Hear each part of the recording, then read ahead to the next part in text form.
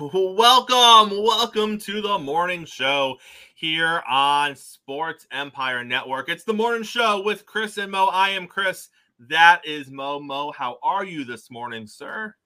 Monday, coming off of college football and other things in sports. Just ready to talk some sports, Chris. Mo, what a great way to start the week. Short week for us. Obviously, Labor Day was yesterday, so everyone hopefully had a great, safe, happy, wonderful Labor Day with whoever you hang out with on your Labor Day. But like Mo said, Mo, football this week, my man. It's coming.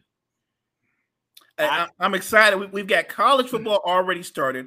Big things happening in college football, and everybody's got their fantasy rosters ready. Everybody's ready to watch the real thing. There's so much going on, especially this coming weekend. It's going to be insane. So Mo, I had a fantasy football draft that I missed. Like it's my fourth league. I completely forgot the draft was happening. I was doing family things. I was not a happy guy. It's a keeper league. So I got my keepers in like 3 days ago. So I was good to go there. I kept Jalen Waddle and I kept St. Brown from the Lions. So I was like, I'll keep a couple of receivers and I'll figure out the rest in the draft. So I totally missed the draft, right? So of course, Mo, no one texts me throughout the entire draft process being like, hey, Chris, the draft is happening. You're going to get nothing. Radio silence. So it's a complete auto draft, but it's a complete auto draft where I didn't even make a board, Mo. So it's just like best thing on the board. But listen to how this shook out, all right? I don't love it, but I don't hate it. So my quarterback is Deshaun Watson, which I got a competent quarterback, so I was okay with that. My running back is Nick Chubb and Jonathan Taylor. I wasn't happy about JT, but I was like, hey, value-wise, okay, all right, Chubb and JT. My tight end is Mark Andrews. So I was like, okay, that's a top tight end. My third wide receiver that I didn't keep, CeeDee Lamb. So I was like, oh, okay. And then on my bench, I got Pittman, Cooks, Robinson, the running back from Washington, Mooney, the receiver from Chicago, and then the rookie running back from Miami. I was like, okay. For having no draft board and the computer just doing it for me, Mo, I felt pretty blessed. Wow, that's an amazing draft for an auto draft. Right? That's what I'm saying. Well done, computer. So I'm like, I hope I win this league based on auto draft, and I just ruffle some feathers, Mo. Speaking of ruffling feathers, Mo, let's start the show this morning with, it was all the talk this weekend. It was all the talk yesterday. It continues to be the talk today. And that is Coach Prime, baby. Coach Prime led Colorado to a victory over TCU. I didn't think it was going to happen, Mo. I didn't think I love Coach Prime. I like what they're doing with that team, but I just didn't see it happening. So not only did it happen, now of course you have the fallout of it happening, and it's a lot of noise, Mo. It's so much noise coming out of Colorado, right? So, Coach Prime, he does his press conference and he's kind of taking shots at people, but he's doing it in a wholesome, respectful, teaching young men a lesson kind of way, which I thought to myself, well done. Okay, I have no issue with that. But Mo, the national narrative right now with Colorado is that they're a contender. And while I love what they did against TCU, they also did a lot of things really poorly, like play defense. So, Mo, right. I have to ask you, coming out of their first victory of the season, where are you as far as what is this team going to do realistically? Because right now it's at an all-time high. Right now we're talking contending for the playoffs. Right now we're talking knocking off other ranked teams. Right now we're talking how Coach Prime has this team on the map. And it was a great win, Mo. It was a great win. I think it shocked a lot of people. But for me, the needle hasn't really moved. Like on any given Saturday in college football, you can see things like this, right? Sure. Like ranked teams fall all the time. I don't think TCU was, that upper echelon team coming into the season anyways. But Mo, has your needle moved more than mine? Where do you sit on Colorado right now? So I love the impact of the game. It just reverberated throughout college football, right? It was huge. And I enjoyed it. It was a great win, great way to start off the Coach Prime era. But having said that, like you said, the high is so high. The high right now is watch out, Georgia, watch out, Alabama. We're coming for you. And I think that reality will taper off. What happens next week if they lose by 3 points to somebody in a great game, but they lose? Or what happens if they won game one in an electric way, but they still end up, I don't know, losing 3 out of the next 5 games?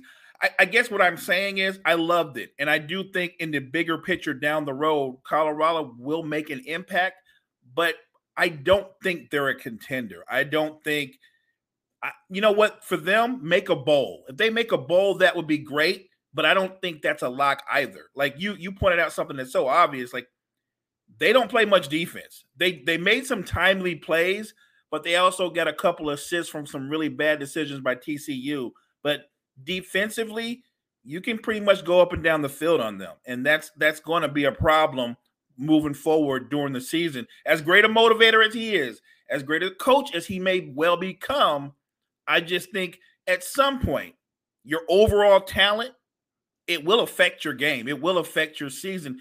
They have some playmakers. They've got, as the young guys say, they've got some dogs out there, but I don't think they have enough dogs right now to contend. And another thing, Mo, they didn't have a running game in game one either. And I know, say what you want about the running game in the NFL, there is still value for the running game in college football, and they didn't have much of one in their debut. And they got run all over on the defensive side. So if you look at it, take away the story, take away the emotions from it, take away the Coach Prime aspect, it was a poor defensive performance. It was a one-dimensional offense that plays were made, but it wasn't balanced by any means. And that just isn't a recipe for success over the long haul in a college football season. But Mo, aside from that, aside from people kind of shifting too far one way when it comes to Colorado, as much credit as I gave Deion at the start of this segment for not really rubbing, because let's be honest, he could have come out and been like, I told you. Like he had every right to do that because so many people said that they were going to get rolled by TCU, and it's a good story, and he is going to do positive things for the program, but not many people nationally gave them a chance to win this game. But he didn't come out, and he didn't take that tack, so good for Coach Prime. But he did come out when he was asked about one of his young players, Travis Hunter, who is all over, by the way, right now. This young man, like, he has his own segment on the Bleacher Report app. Like he popped up like 3 weeks ago, just like talking college football. I was like, who gave like a 19-year-old like what is he doing? And I was like, oh, he plays for Colorado. Got it. So his visibility, his brand, if you will, has been popping up all over the place. He had a great game in their opener. He did. But then Coach Prime turned around when asked about his great game and said that he's going to be a number 1 pick when he comes out. And he didn't just say that he's a first-round talent. He didn't just say that he thinks he could go in the first round, because they clarified, Mo. They were like, well, wait a minute, Coach Prime. What do you mean by that? And he said, no, he is going to be a number 1 pick, like the first overall pick. He's that kind of kid. And I was like, all right, hang on. My guy doesn't come out. He's not eligible until 2025. Right. So we're a sneeze or two away from him even being eligible to be in the draft, Mo. Is Coach Prime getting caught up in the emotion of the feelings from that win? Well, I get the kid is talented. He is. And I get he likes to hype his team up. Mo, he's not going first overall. I don't know about that. I honestly don't. I don't deny his talent and what he could continue to develop into. Will he be the number 1 pick in 2025? I have no idea, honestly. I don't know. But looking at what I see right now, I would be like, that's like pie in the sky, right? That's Coach Prime saying he believes it. And look, that can go a long way. If your coach believes in you and that festers throughout the locker room and into you and gives you that kind of confidence, maybe that young man can go above and beyond what he is right now as a talent. And in 2025, maybe he is the best player in college football, but that's a lot of maybes. So I'm going to say he's a very good player. And I think he does have a chance to be a first-round pick, not the number 1 pick. Gene's joining us in the comments this morning. Gene said they played a severely overrated TCU team who was way overranked because they were in the Natty. They are a 6-7 win team, and they have issues on both lines. Gene, you're spot on. Spot on, my guy. I believe that they were also ranked higher than they should have been. I think they were getting too much coming in, and you saw it. You saw what the product of that was. Freddie's dropping the fire emojis in the chat this morning. What's up, Rob's saying that now TCU is overrated. This is no funny, argument, right? So, Mo, the other thing that happened, and we're going to stay in the world of college football real quick, and we're actually going to bring on some friends right now. We're going to bring Jonathan onto the show. And, Mo, we are, well, I'll speak for myself. I am the pinnacle of professionalism here on the morning show. And although Jonathan has been laughing at the misfortune of the Yankees for weeks upon weeks I know now, where this is going. All right. And, I'm just saying Yankees have won 6 out of 7. They look like not a AAA baseball team anymore. We're almost back to 500 again. I feel like a Kansas City Royals fan. Like these are the things Royals fans say. We're almost back to 500. It's still a little jarring to me. But Mo, I'm not going to be that guy. I'm not going to be that guy that takes shots at LSU or anything. Because I'm not. We're going to talk about it, but I'm just saying, Mo, I'm not going to be that guy. I can tell you're not. All right, I'm not going to smile. All right, I'm going to be professional. All right, so let's welcome JG to the show right now. What up, JG? What's good, JG? Morning, guys. Morning. All right, JG, we're gonna start with LSU. So I'm obviously that's your team. That's what you bleed for. But I want you to take me both sides of the ball. Okay. So actually, let's back up one more step. JG, what is the benefit of putting a game like this on your schedule to start this season? Because doesn't the downside almost always outweigh the positives if you're LSU and you lose that game? It's great if you win it, right? When it's 2 top 10s or 2 top 12s or 2 top 15s early in the season, the idea is, and obviously both teams kind of sign on thinking, well, if we can win that game, we've kind of catapulted ourselves to start the season off because we got to win against a good ranked team. But someone's going to walk out losing that game, and now someone's going to be behind the 8 ball saying, not only did we have a loss on our record already, we lost to a ranked team already. So it is the first game of the season. It is early. So we have that thing in college football where early losses don't look nearly as bad as late losses. So I understand that. But JG, as an LSU fan, looking at it as objectively as you can, where do we stand this morning as far as LSU going forward for the rest of the season? What did you see that you think could be an issue long-term? Or is it just one of those things where 2 good teams played each other and someone had to lose?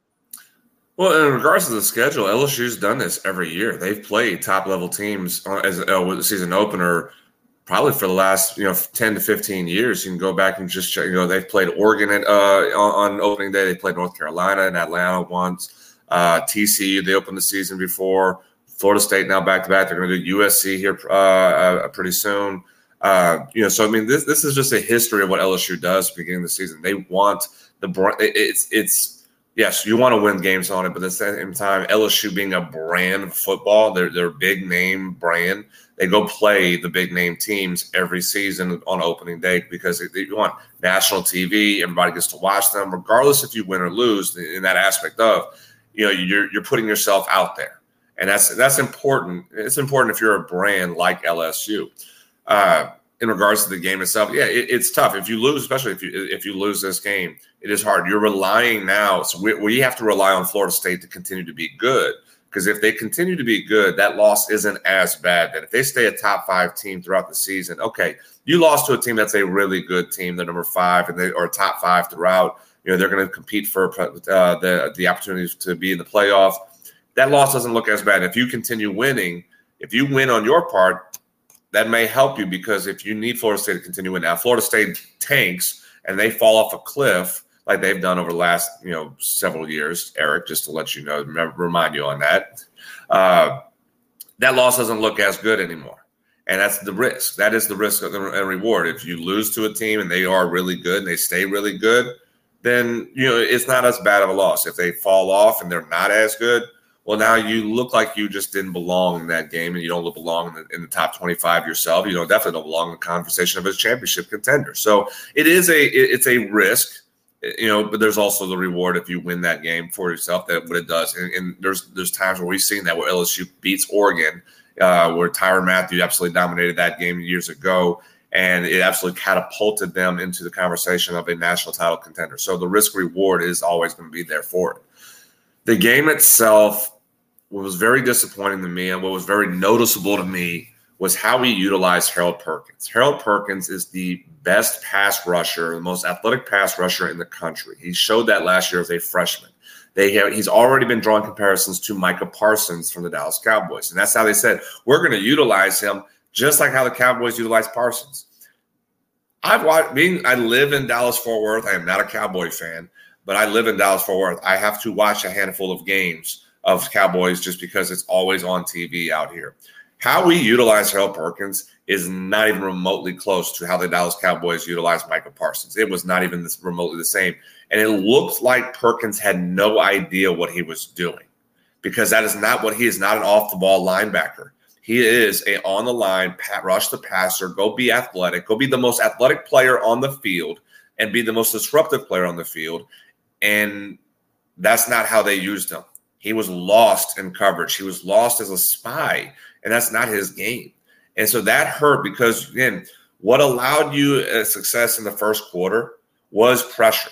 You were able to get some pressure on Jordan Travis. You were able to make him a little bit uncomfortable, make some decisions that he didn't want to make. You blitzed him here and there, threw an interception, should have thrown another interception on the 5-yard line, and you made him uncomfortable. Then we started playing a little bit more back off coverage and rushing only 4, and you gave him time. That didn't make any sense to me. If you pressured him and he was uncomfortable, you continue the pressure, especially if your secondary, your cornerbacks ideally, are getting burnt and they're getting beat on a regular basis on every play by Keon Coleman. Keon Coleman, that's a dude. I was very impressed. I've seen a little bit about him, when he was at Michigan State. That was impressive. And he's going to be a top receiver in this draft in 2024 because of his ability, of his size and speed.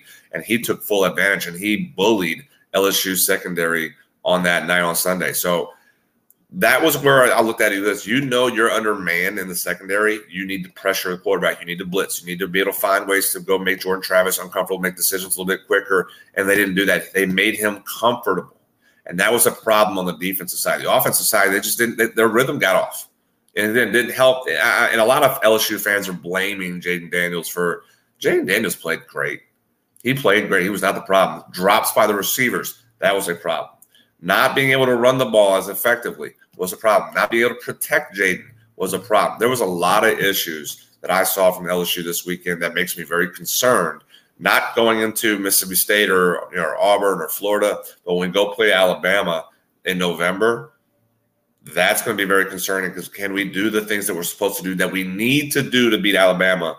I didn't see it Sunday night, and it's going to make me very concerned moving forward, just how the rest of the season, the first half of the season, lines up to make me feel very comfortable, or it's going to make me very nervous when we go play Alabama in November.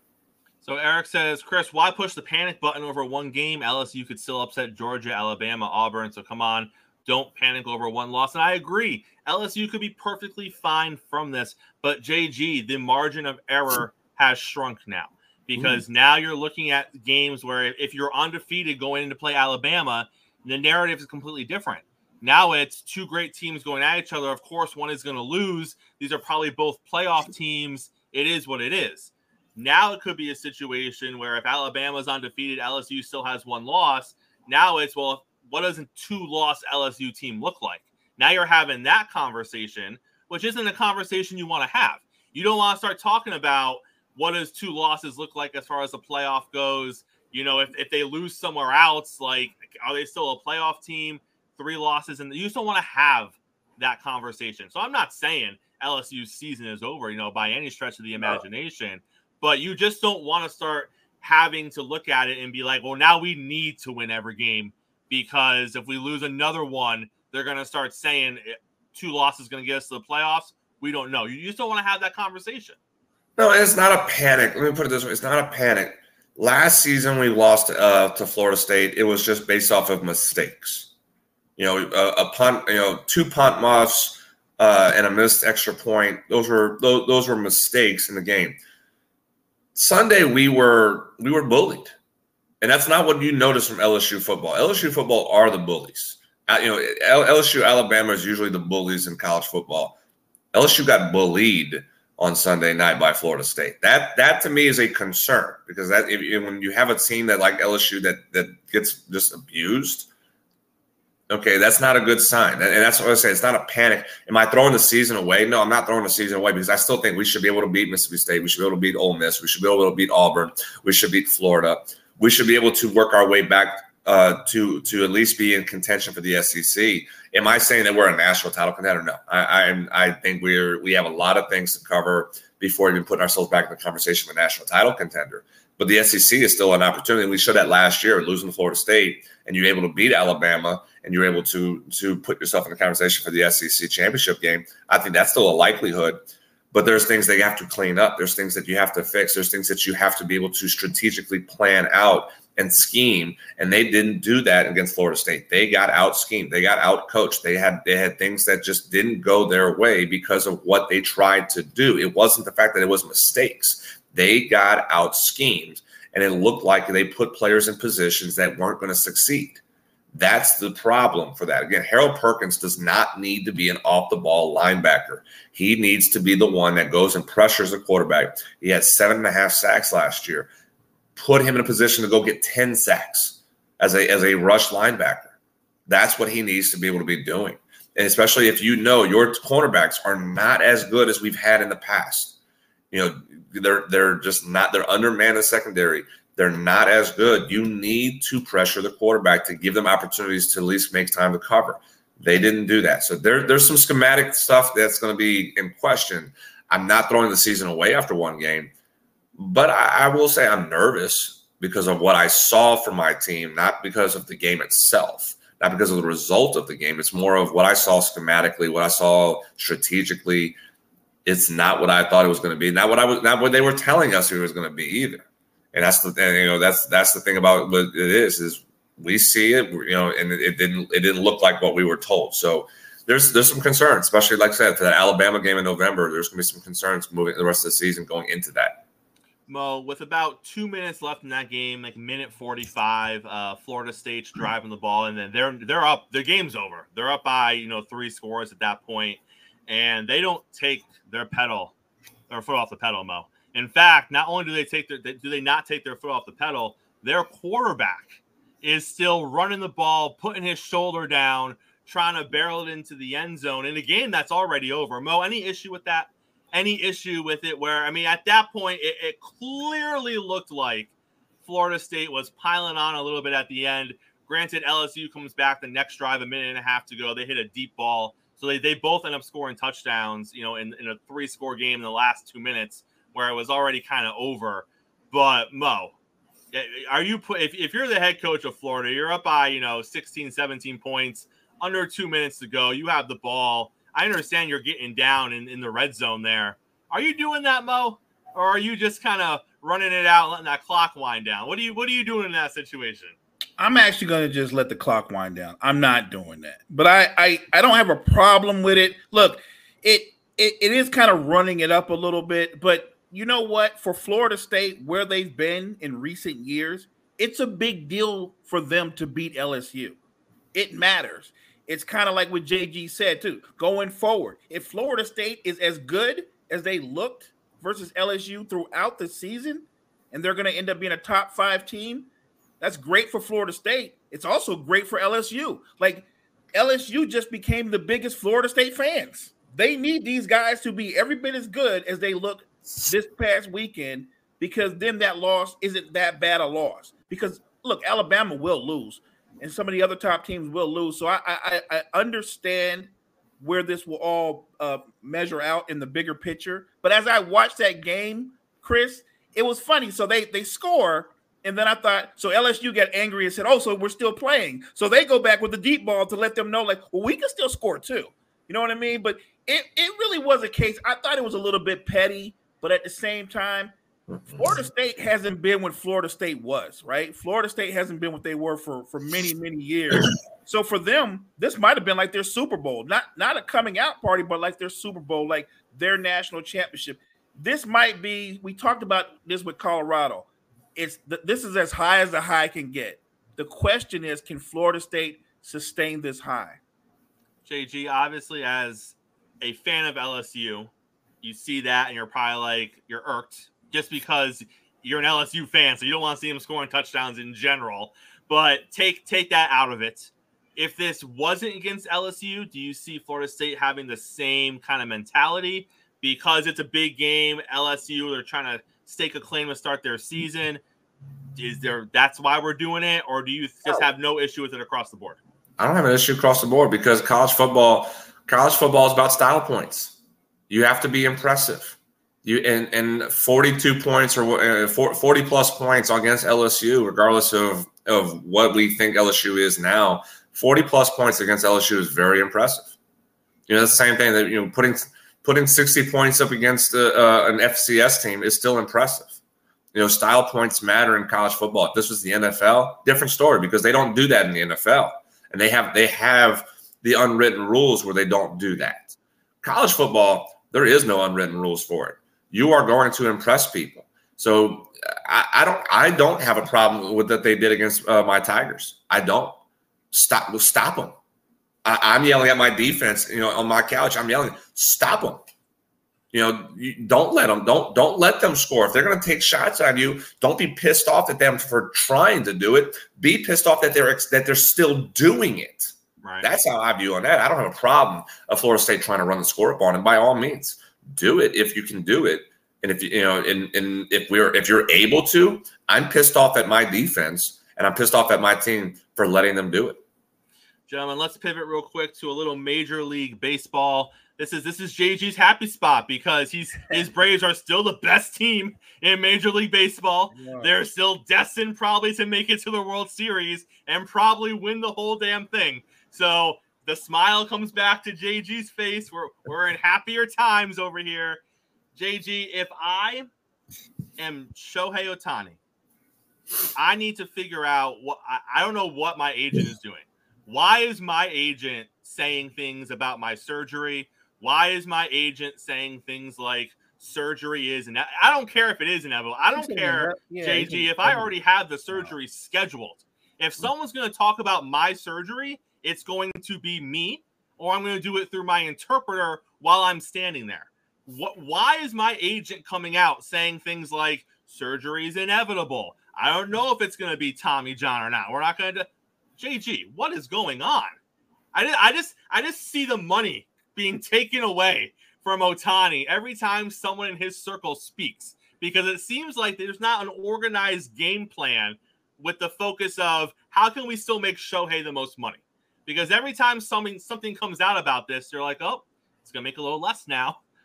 What are we doing? Well, speaking from experience, the agent, more times than not, I'm going to say more times than not, because sometimes the agent does speak out of turn. More times than not, the agent does speak in regards of the player by the permission of the player. So I will give the benefit of the doubt right now that Shohei knew the agent was going to speak upon the surgery part. And you have to answer questions. You still have to answer the questions right now about that anyway, because that's going on. That's conversations behind, at the water cooler by these teams right now. Like they're all asking the questions as far as getting a little bit you have 1 month up in the season. Angels are not making the playoffs. The teams that are going to be interested in other than the Dodgers, they're a playoff team. Mets not a playoff team. Yankees not a playoff team. Mariners are in the race right now. But there's teams that are still asking the questions as far as that are interested, that are either out of playoffs and go, what is the status at least? They can't get a lot of information on it, but they're going to ask, what is the status of his health going into the offseason? Is surgery like what they're going everything but what the surgery is? That is strategic in this conversation because Tommy John itself, obviously, he's not pitching in 2024. If it's not Tommy John, which I'm trying to wrap my head on what it could be, but again, I'm not a doctor, so I don't really know what else it could be other than Tommy John if it's a UCL injury. You're putting yourself out there to say that there's a chance. That's why he stopped short of saying it's a Tommy John surgery, saying that there could be a chance he pitches in 2024. Do I think that's likely? No, I don't. Does it hurt him in the value-wise? Yes, it does. Because, again, as I said to you guys last week, he's the unicorn. He's able to pitch and hit and do it very well. How much is this going to hurt him in the long run as a pitcher? Yet to be determined. But the strategic plan by the agent was, look, yes, we already know. Everybody knew surgery was going to happen. All right. So instead of the speculation of it and wondering when when is the surgery going to happen, I think the surgery should have already happened. What are you gaining right now for Shohei? There's nothing else you're going to gain out of this. You're already going to get $300 million minimum. You're going to be the MVP. You don't need the last month of the season. There's nobody in the American League that's going to challenge you for the MVP. What else you got to prove right now? I would have already done the surgery and planned out for 2024 from there and be ready, because at that point he could be ready at least by April, May. If it's not Tommy John, by May he could be ready to go. Now you're pushing it to have surgery in November. May turns into June, maybe July if it's not Tommy John. Obviously, again, if it's Tommy John, it is going to be July that we see Shohei Ohtani, at least as a hitter, because that's what we saw with Bryce Harper. He had it in the off. He had it a little bit earlier in the season last year, or a little bit later in the season, not in the off season. He came back in June. I don't understand the wait. That's the only thing that's about it is. But he answered the agent answered the question that everybody knew was coming, just not saying what it was. And again, that's part of the strategic plan, because that allows to the conversation to be a pitcher for Shohei. Whereas the teams would be like, okay, if it's not Tommy John, maybe we're comfortable still for him to be a pitcher. If it's a second Tommy John, there's going to be a lot of teams going to be a little bit hesitant to say, yeah, we're going to commit to you to be a pitcher. We're going to commit $500 million to you to be a hitter and pitcher. That's a little bit uneasy. Whereas say, yeah, surgery's coming, not Tommy John. We're not going to say that yet, just to try to keep the interest of pitching in there still. But isn't that all semantics? Because no one's gonna sign him to a deal until they know what surgery he's having. I mean, it's not going to be a world where he's like, all right, give me your offers. I'm going to sign. Then I'll tell you the surgery. No, they're going to know the full story before any deal is signed. So aren't we just like playing games for no reason now? 100%. Yeah. And that's the job of the agent, though.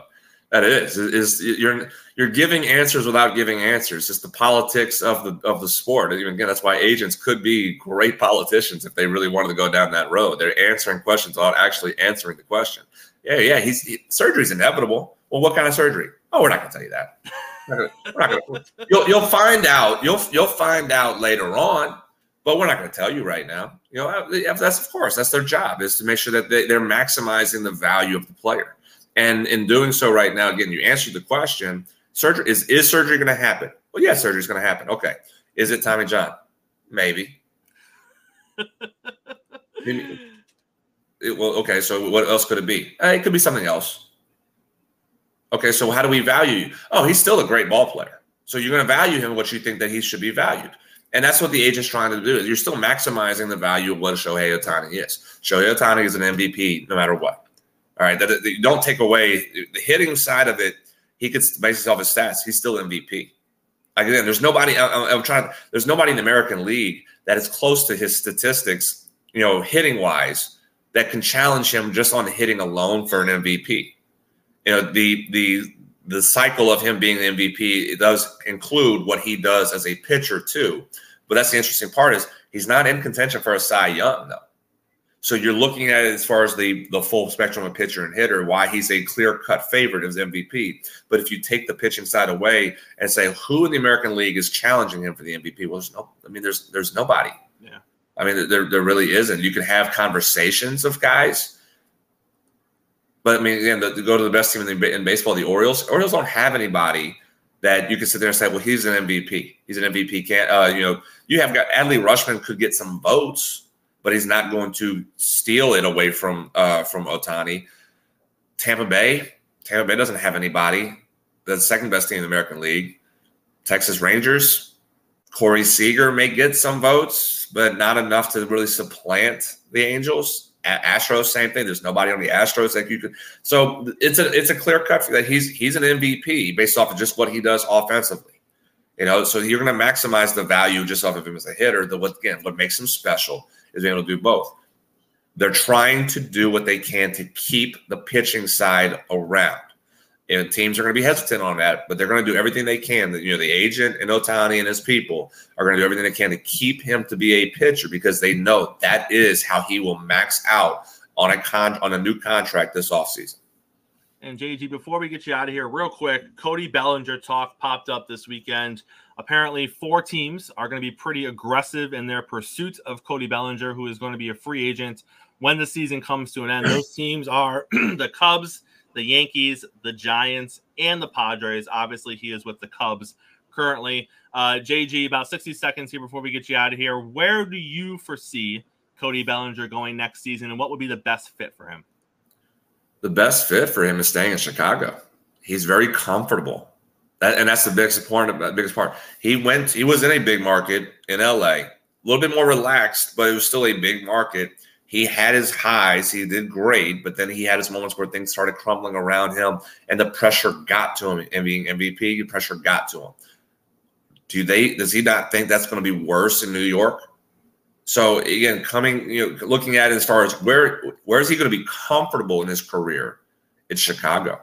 And I think that he fits in with the crowd of that city. He fits in with the team very well. It is a relaxed area, but it's also a very baseball-centric area that you're focused solely on Chicago Cubs baseball.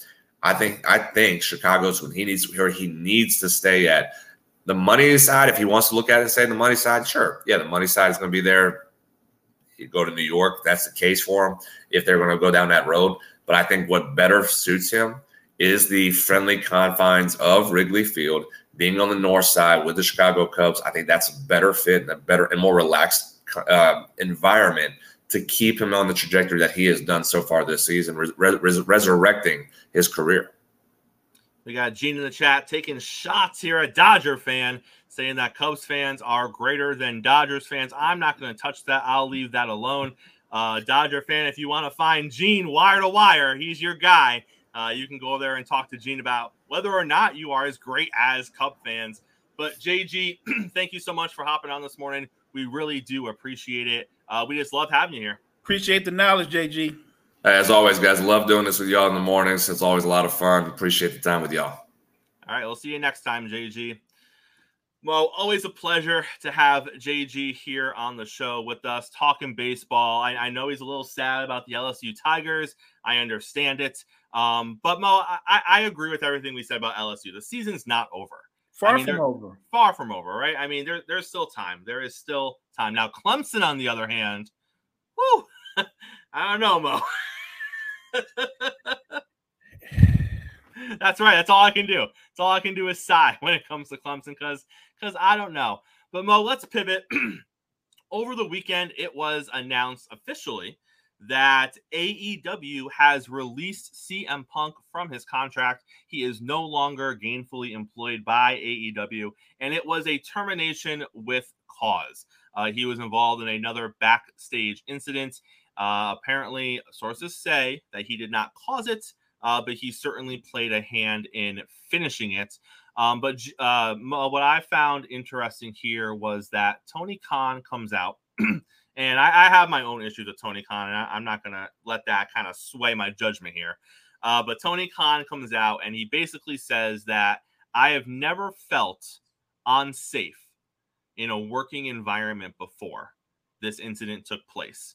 And because of what I personally felt for my safety and what I felt for the safety of others who were around this incident, a lot of that is what went into this decision. And I'm not going to sit here and defend CM Punk because obviously he has a myriad of issues. But Mo, I am going to say this. You run a professional wrestling business. You are probably the second biggest in the world right now. Maybe not in the world, definitely in the United States, right? Behind WWE. In the United States. This happens backstage. Emotions get high. People have issues with each other. There are backstage politics. And Tony, no offense, you don't help the situation any. You run the company. You're the face of the company. You're also the head of creative. And you don't have the swagger that a Vince McMahon has. Because Vince isn't seen, hanging out publicly with his wrestlers, being all buddy-buddy with him. Vince, for all his faults in the world, Mo, and there's plenty of them, everyone knows, even if you're friends with Vince, business comes first. And if you piss him off or you do something he doesn't like or you don't agree with him, Vince is still going to side with Vince. And Tony has proven that's not the case. Tony has proven that if you're buddy-buddy with him and he likes you, then you might get a little bit of preferential treatment. You might get a more of a friendship relationship than a boss relationship.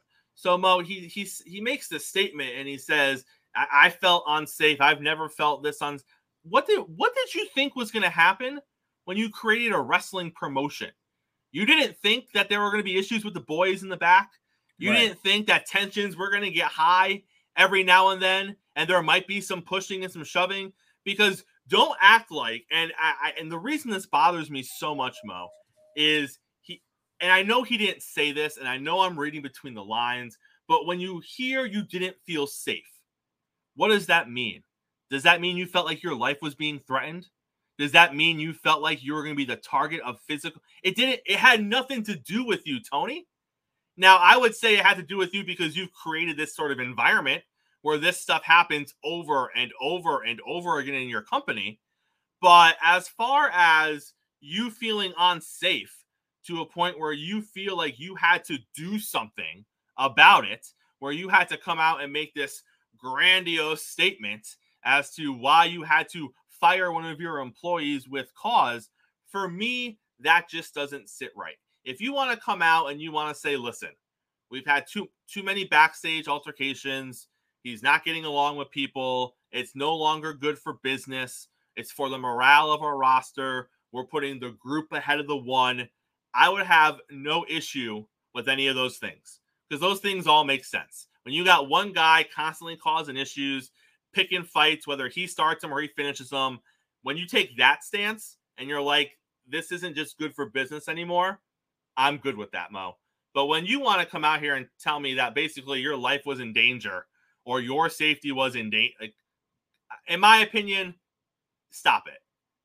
Stop it. Am I wrong? Like, I don't know. Like, it just sat wrong with me. My man, you are muted. The thing about Tony Khan to me is he's kind of like a wrestling character, right? He wants to be a face, but if you see how he runs his company, he's really a heel. He's a heel. He's a jerk. You know, it's no secret that CM Punk, he runs hot naturally. That's who he is as a person, as a man, as a performer, and it doesn't take much to send him over the edge. And I think that Tony Khan is petty enough, conniving enough to where he would go out of his way to do that and then scream wolf, right? Like cry like, I can't believe he came at me, or there was some kind of violent gesture or anything of the sort. My problem with Tony Khan is he's just not genuine. He's trying really hard to be a junior Vince McMahon, and he's not a Vince McMahon. He's not even a Shane McMahon. I just think, like you said, it's disingenuous to run a wrestling company knowing all that goes on. The testosterone level is like times 10. The emotions. Oh, I'm losing tonight. That's how we're playing it. But you told me you had me a script earlier and it said that I was going to get put over. What happened? A lot of things happened. The backstage politics are insane. With all that in the backdrop, you're shocked that something like this could occur. It can't be the first time. There's no way in the history of wrestling this is the first time there was some kind of fight or altercation. It comes with the business. It's a big part of the business. Even though we don't get to see that, people that have been fans of wrestling know that it's not unusual for someone's temper to run hot and there becomes some kind of physical altercation. I think Tony Khan is a showman, but he's just not a very good showman. speaking of that, Mo, earlier last week, WWE announced a partnership with the NFL. All 32 NFL teams now have custom WWE team-inspired championship belts. So all 32 teams have a belt. They put the 32 belts up on the website, and then quickly it went from 32 to 31. And the Jacksonville Jaguars belt disappeared. And the initial thought was, oh, the belt just sold out. They probably didn't make a lot of them. So for whatever reason, the Jacksonville fan base just ate up the championship belt. But Mo, we come to find out that's not the reason. It has to do with Tony Khan. Obviously, his dad owns the Jacksonville Jaguars, and Tony is a major admin type person with the Jaguars, and he couldn't have it that his NFL team had a belt made by WWE. So I don't know the exact workings of it, but the plug was pulled, and there no longer is a Jacksonville Jaguars WWE championship belt. Mo, I get it. Like, if I have the ego, like Vince McMahon would have done the exact same thing. Sure. Like, that's totally a Vince McMahon move. Egotistical, power hungry, that aligns with Vince's persona, his character, his actual personality. How can Tony Khan call himself a businessman? And he's savvy, and he's engaged with what happens in 2023, and he's a new kind of suave. And then you're going to come out and have this emotional reaction? Yeah, I don't understand. So I try to understand it, but like you said, if you're a businessman, that WWE belt, that's good for business. Even though I know that's your competition, let's be honest. There's the WWE that sits way up, and then your levels below, they're not your direct competition. They definitely don't see you as their direct competition. But you also are involved in another business, the business of the Jacksonville Jaguars. And the WWE, the association with that only props up the Jaguars. That's good for that business. So you're not being a good businessman by being petty. Petty doesn't put money in your pocket.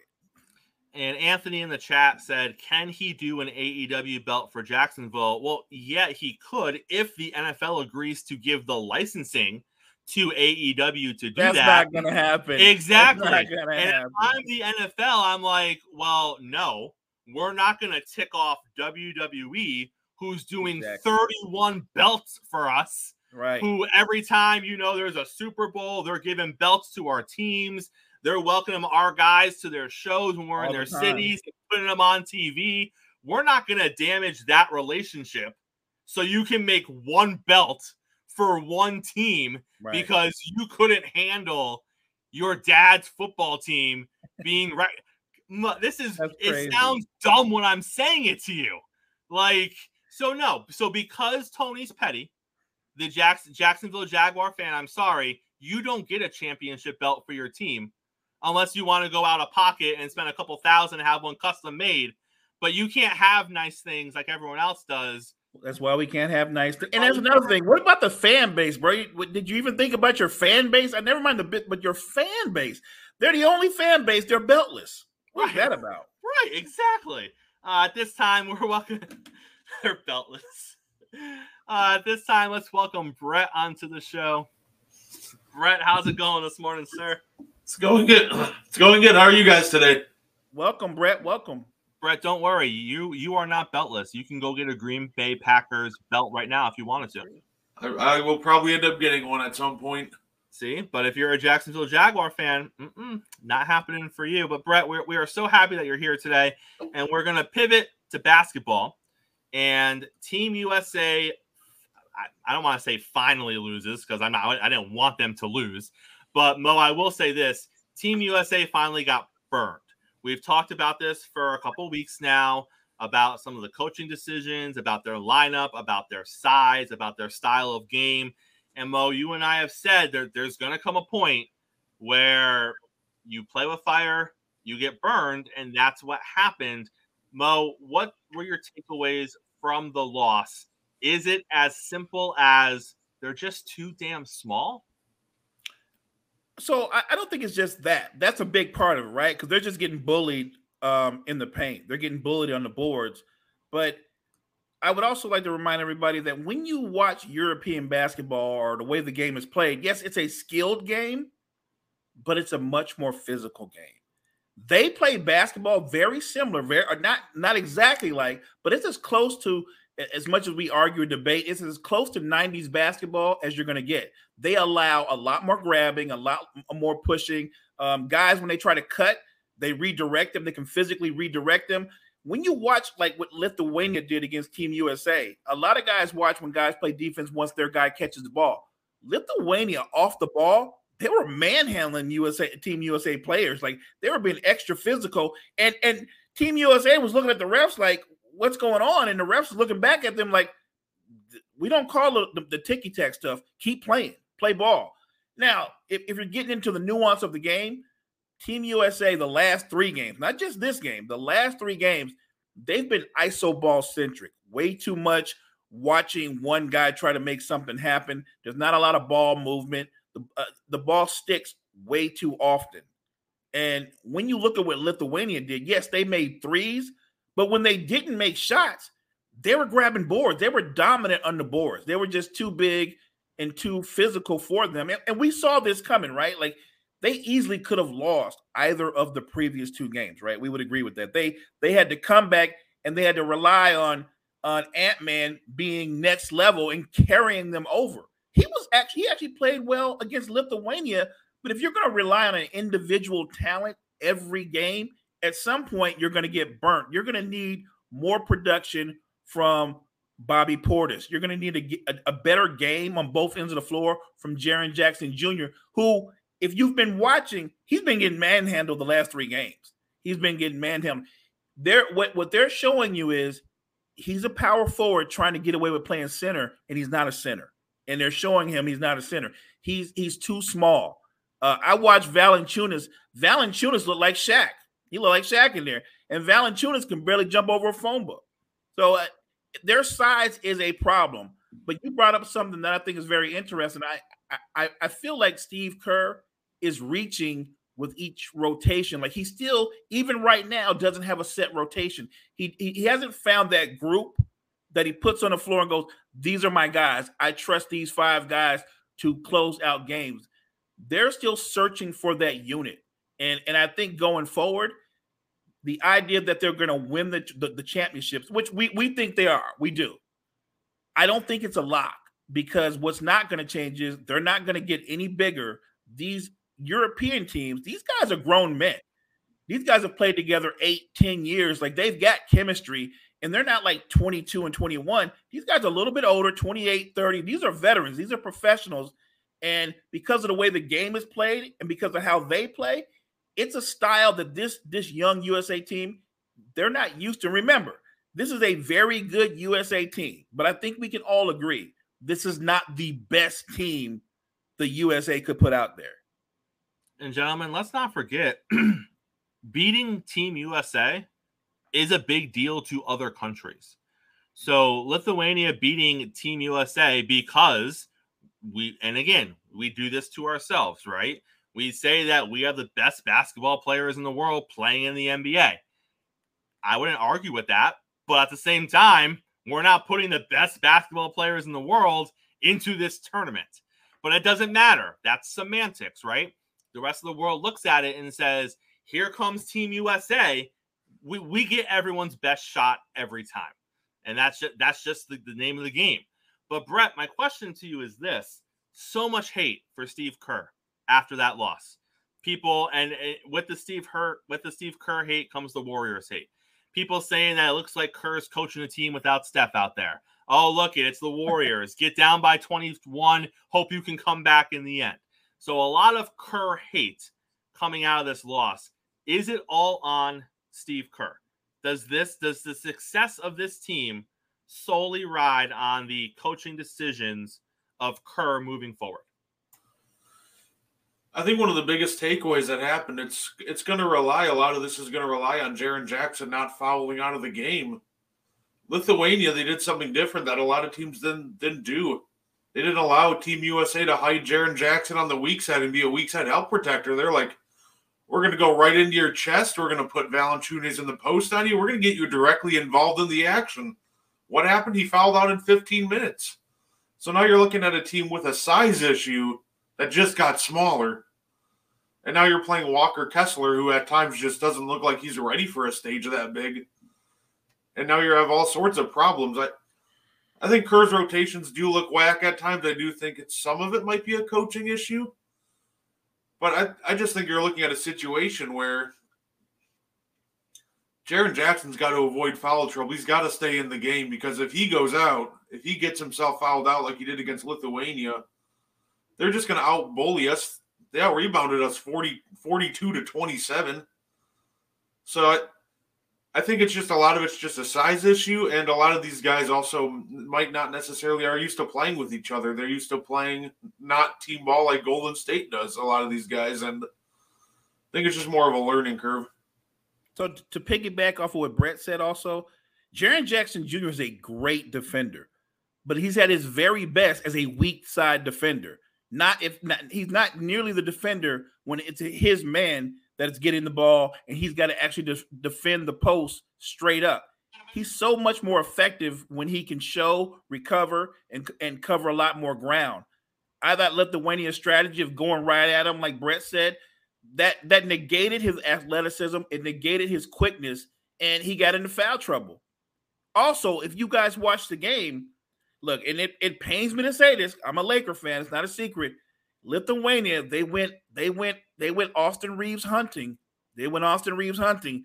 They put Austin Reeves in almost every action, and then they singled him out, and he got eaten alive every time. Like they made a point to go right after Austin Reeves to the point where Steve Kerr had to take him out of the game because he was getting owned. John, let me get a quick stat for you. I saw this over the weekend, and I was like, really?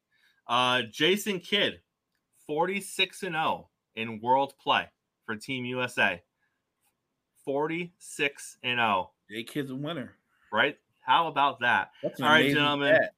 We are going to close out the show today doing a rapid fire because every day in the morning show, Mo and I are going to be doing something that has to do with the NFL season, and we are going to do some rapid fire win totals, over-unders. I'm going to give them to you real quick, and you're just going to give me a real quick over-under based on what I give you, and we're going to go alphabetical order because why the heck not? So we're going to start with the Arizona Cardinals. Mo, 3.5 wins, over-under. Under. I'm going under. That seems like a lock that they would get 3 wins, but I don't think so. I don't think it's a lock. Brett? Yeah, I'm going to go under too. I don't have any faith in this team. No, 0. Brett, Atlanta Falcons, 8.5 wins. Under. That's asking a lot to put a lot of faith into Desmond Ridder, and I'm just not there yet, so I'm going to go under. I would actually argue that even if Ridder played well, I still think they're a below 500 team. Baltimore Ravens, Mo, 10.5 wins. I'll take over. I think overall, I'm expecting the Ravens to be right back in the picture. I'm actually more concerned about the defense than I am the offense. I think Lamar is going to be fine. My only concern is this going to be new Lamar that everybody keeps promising us, or this going to be 1,000-yard running back Lamar, which I, as a fan of the Ravens, I wouldn't want that, or as a fan of the NFL in general, because that makes me think Lamar is going to miss more time. So hopefully this is Lamar learning how to slide. 10.5, Brett, 10.5. I'll go over too. The Ravens, every year, they're a regular season team. It's all going to fall apart in the playoffs, but I still think that they get over 10.5. Brett, Buffalo Bills, 10.5.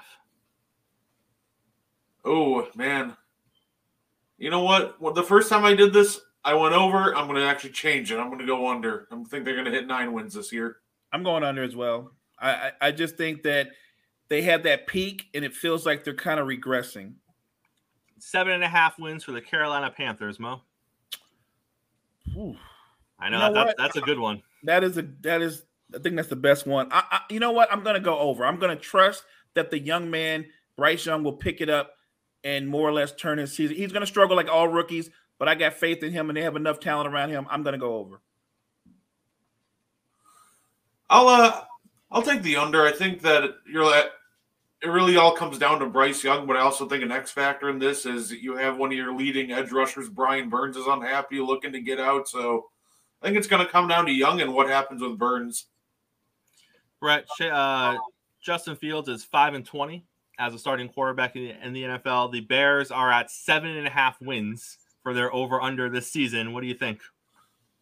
I really want to say over. I really do. I really don't trust Matt Eberflus or that coaching staff to put anybody in a position to succeed is the issue. So I'm going to take the under, and it's all the coaching staff on this one. I'm taking the under too. Everybody's really high on Justin Fields, and I am too, but they're talking about him like he's about to make this leap to where he's like a Pro Bowler and he's going to throw for 4,000 yards and run for 1,000 yards. And it's a major leap. And I think he's going to improve, but he's not going to make that dynamic a leap. Mo, that's what top 5 rushing quarterbacks all time do. They do great. I don't know. Totally wrong. My bad. Yeah. I don't know what you're talking about over there. Mo, Cincinnati Bengals over under 10.5 wins. Well, if Joe Burrow is healthy, yes. I'll make it that simple. If Joe Burrow is healthy, over.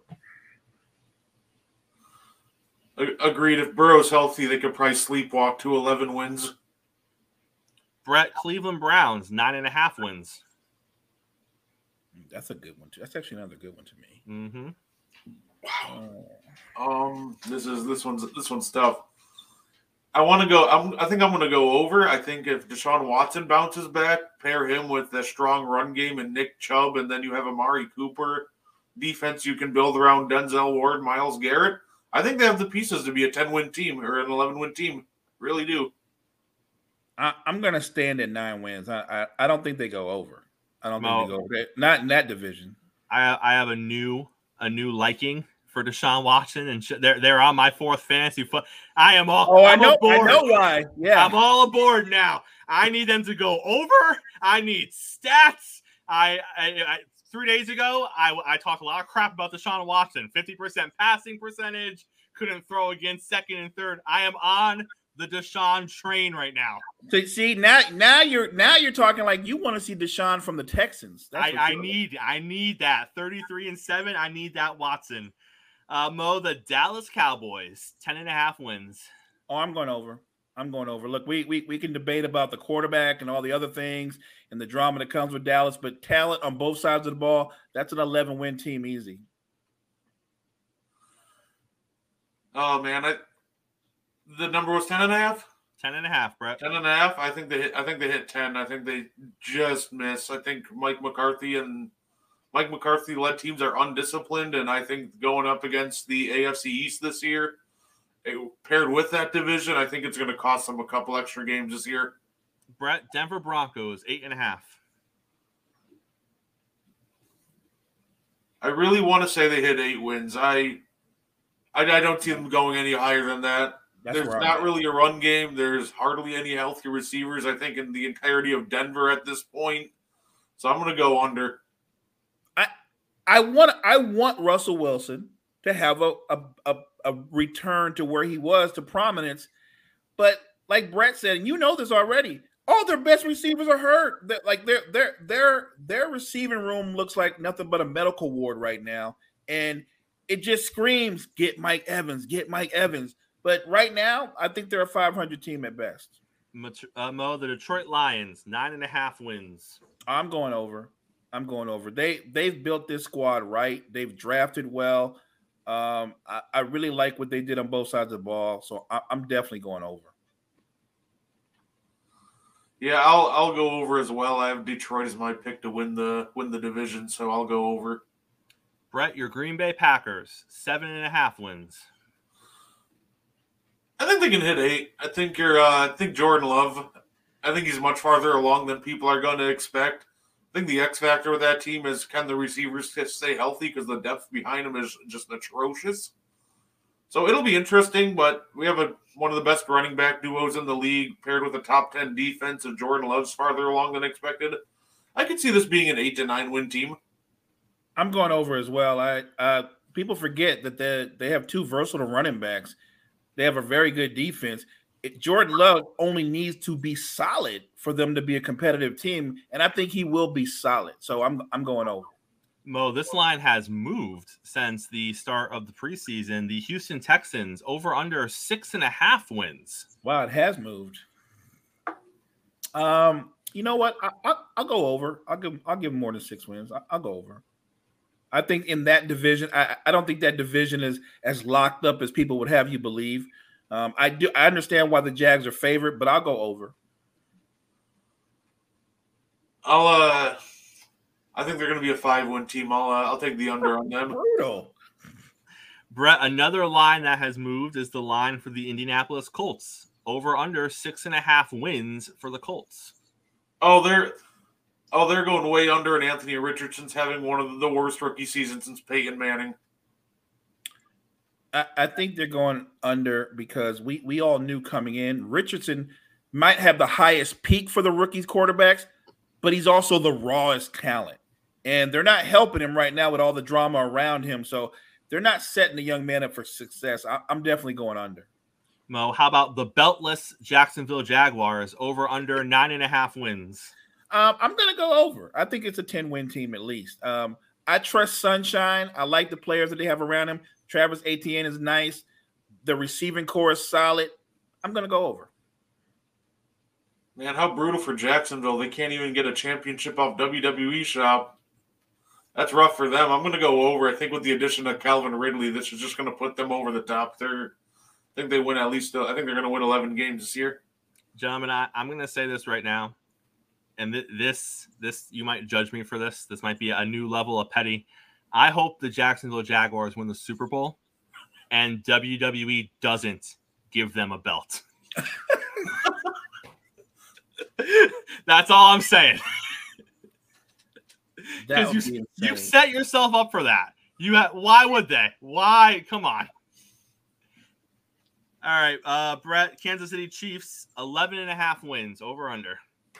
I'll say I think they hit 12. I think they're going to hit over. You know what? I'm going to stand on the 11 wins. I'm concerned. Look, I think we believe in Patrick Mahomes and Andy Reid. The defense is a solid middle of the road defense, and your best defensive player doesn't plan on showing up anytime soon.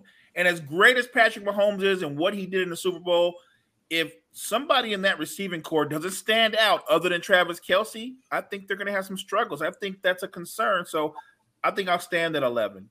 Well, another line that for some reason has come up a little bit must be because Josh Jacobs is back with the team now. But we have the Las Vegas Raiders at 6.5, over under. Yeah, I'm still going under. Right? How are they going to win 7 games? Right, I'm going under. Brett?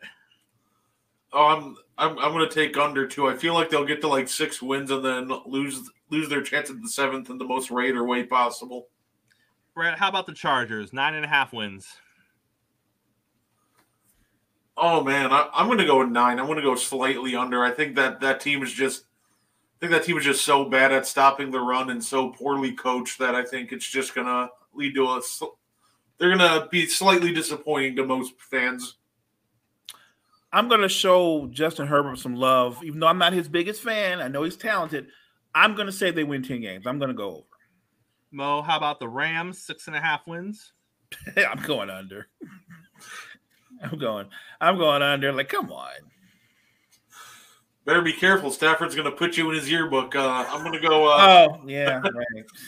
I'm going to go under as well. So I guess I just turned a picture next to you. Brett, the Miami Dolphins, 9.5 wins. I think they go over. If Tua and Jalen Waddle stay healthy, I think that offense is just way too explosive. And that defense, you're going to get Jalen Ramsey back in the middle of the year for a stretch run. Yeah, I think that's easily a 10-11 win team.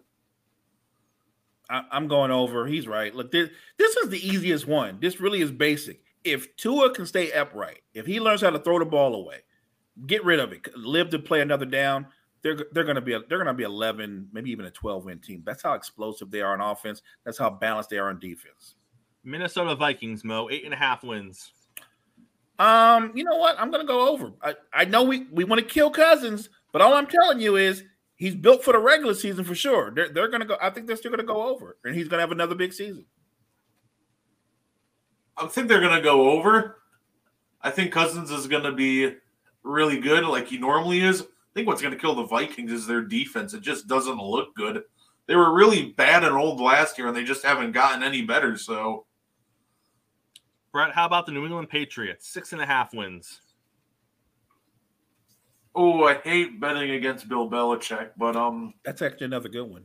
I'm gonna go under. I don't think that's a very good football team. I think it's just gonna be a lot of hospital balls over the middle, and they're just gonna run it. But as soon as they get down, they're not gonna be able to come back. I'm gonna go over. Look, I don't know if they're gonna make the playoffs, but I'll go over because it is a stout defense. They do have, I like the running back tandem, and they're not asking Mac Jones to be Patrick Mahomes. They're asking him to be solid, to be efficient. Don't turn the ball over. They're going to be a smash mouth team. They're not going to score a lot of points, but you're not going to score a lot of points on them. So I'm going to go over. Mo, the New Orleans Saints at 9.5 wins. It better be over. It better be over, or two people, the quarterback and the head coach, they better be renting. Okay, if things don't go well, they better be renting. Yeah, I'm gonna go. They're a 10-win team. Half of that's just the poor quality of their division, so I'm gonna go over. Brett, the New York Giants, 7.5 wins. I'm gonna go under. I really don't believe in the Giants' talent. I don't believe in Darren Waller, and I don't think Saquon can shoulder such a heavy workload that he did last year. I think he'll end up getting hurt, and it's just going to be a long season for the Giants. So here's the crazy thing. So in our Empire Sports Fantasy Football League, I ended up getting Danny Dimes. Ooh. So I'm going to need Danny Dimes to actually be better than what I think he's going to be. So I'm going to need that from Danny Dimes. So I'm going to need a little bit more than the 15-5. Just spruce it up a little bit, like hit 20 touchdown passes. And hey, according to Freddie, excellent choice. Remember, 3,000 yards, 30 touchdown, and like 1,500 rushing yards, according to Freddie. I mean, that's great. Then trade me your quarterback for Danny Dimes. I'm all right. I'll pass on that one. Exactly. I'm gonna go under. I just think that they were kind of like cardiac kids last year, and they won a lot of really close games. And I think Brian Daboll did a great job. And I'm not saying he won't do a good job this year, but like I've said before in previous shows, they would need him to be – I'm talking about Danny Dimes. He would need to be better than he was last year for them to repeat the record they had last year. And I don't know if he's going to be better. Well, the New York Jets, the darling of the NFL. Yes, they are. 9.5 wins, over under. Oh, I'm going over. I'm not the biggest Jet fan, but I think they're a 10-win team. But I'll say this. You pointed this out, Chris.